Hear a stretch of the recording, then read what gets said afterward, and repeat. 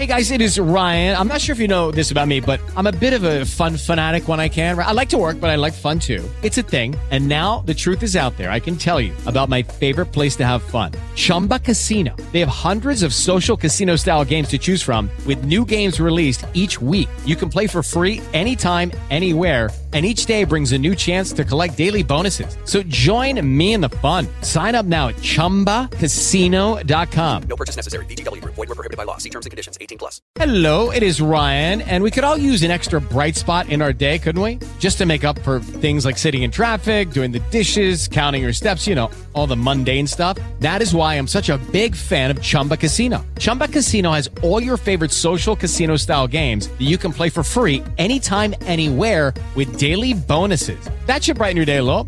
Actually, a lot. So sign up now at ChumbaCasino.com. That's ChumbaCasino.com. No purchase necessary. VGW Group. Void where prohibited by law. See terms and conditions. 18+.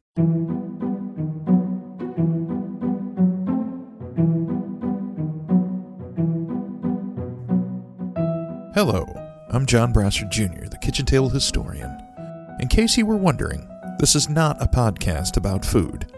I'm going to tell you the stories that your grandma didn't want you to hear. Before we begin, I need to tell you that today's story is graphic in places and involves violence done to children. If you like the story, then please go over to Apple iTunes and give us a 5-star review to show everyone else how much you liked it. It helps the podcast to grow and lets more people hear these great stories. With that being said, let's get to our story.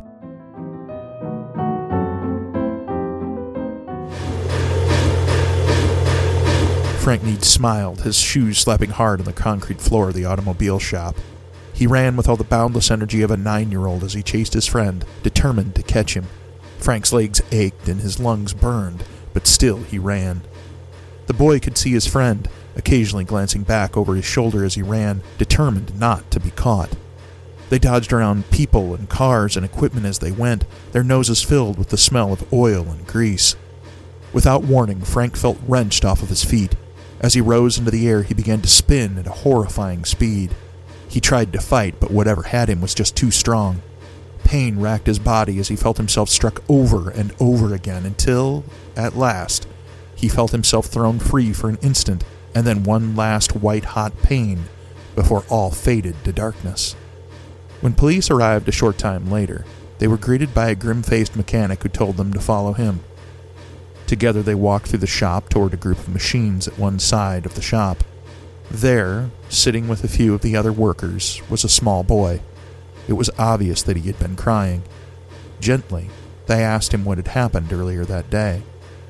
Looking up, the boy proceeded to tell the officers about how he and his friend, Frank, had been chasing each other through the shop. As they came over to where they were, something had happened.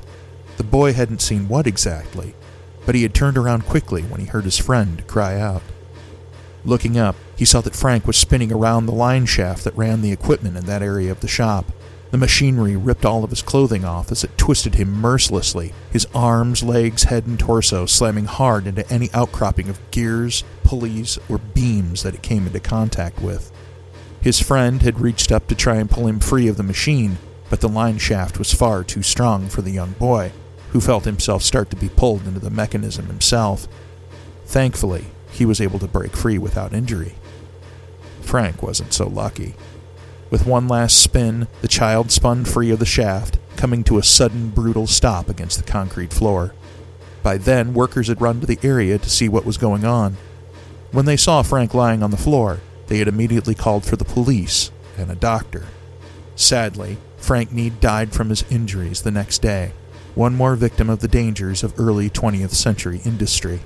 Line shafts had originally come into regular use during the late part of the 18th century. In some ways, they were a technological marvel. The shaft transferred power from one major source, which could be anything from a water wheel to some kind of engine, to several smaller ones. These smaller machines were used by workmen for various jobs, powered by pulleys and belts that connected to their machines. The line itself ran along the ceiling of one end of the plant, with the workers being able to control the speed of the machines by moving belts to different sizes of pulleys. Line shaft technology allowed a greater production output than had been possible before. While it did its part in ushering in the Industrial Revolution, there were serious drawbacks to its use. The various moving parts required constant lubrication to run smoothly, which ended up splattering on nearly everything: the machines, products, people, the floor. The machines were also extremely noisy and kicked up dust and other particles, causing some people to have breathing problems and early onset hearing loss. Worse still was the physical danger the line shaft system imposed on the workers. The shafts were unguarded, and nothing would prevent an unfortunate individual that was somehow caught in the machinery from being pulled into the deadly embrace of the line shaft. In 1898, a man named John Ansbury was operating a machine at the Indiana wire fence factory when the belt powering his machine slipped off of its pulley. This was by no means an uncommon occurrence, and it's likely Ansbury thought nothing of it as he reached up to slip the belt back into place. As he did, he was suddenly caught in the machine and sucked up onto the line shaft. His fellow workers, some no more than 6 feet away, looked on in horror as Ansbury was slammed repeatedly into the overhead beams. They quickly went to cut the power to the line shaft, but it still took a few minutes for the machine to come to a complete stop. Carefully, they took Ansbury down. As they did, the workers were able to see the awful extent of his injuries. While his head was untouched, both his arms and legs had been completely shattered, with one of his legs having been torn off at the knee. The 22-year-old Ansbury succumbed to his injuries only a short time later. 9 years later, in 1907, the owner of a roller mill in North Carolina named H.C. Miller was pulled into the line shaft at his mill. Firemen nearby heard his screams and ran to help. They found him caught in the line shaft, spinning around it uncontrollably. The wounds caused by his injuries bled profusely, spraying blood everywhere. Like Ansbury, the machine was stopped and Miller was taken down, but it was too late to save his life. Although line shafts were gradually being replaced by cleaner and safer developments in industrial technology, they were still very much in use in 1922, when one took the life of young Frank Nead. Over the next several decades, more and more safety features began to be instituted into industrial settings. Perhaps most important among these changes was the active education of workers about the dangers of workplace equipment. Loose-fitting clothing that could easily be caught in moving parts was banned. Personal protective gear, including hard hats and eye and ear protection, became a standard, helping protect the workers from potential dangers.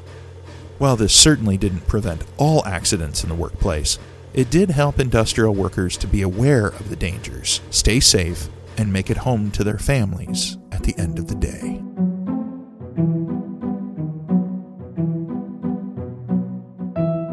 You've been listening to me, John Brasser Jr., the Kitchen Table Historian. If you enjoyed this story that your grandmother didn't want you to hear, then please take a moment to give us a 5-star review on Apple iTunes. If you want to know more about upcoming episodes, events, and other news, then please come join the Kitchen Table Historian community on Facebook, Instagram, and YouTube.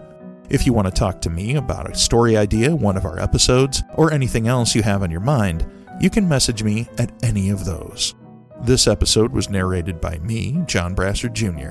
The title music was performed by Bo Moonlight, with additional music provided by Storyblocks.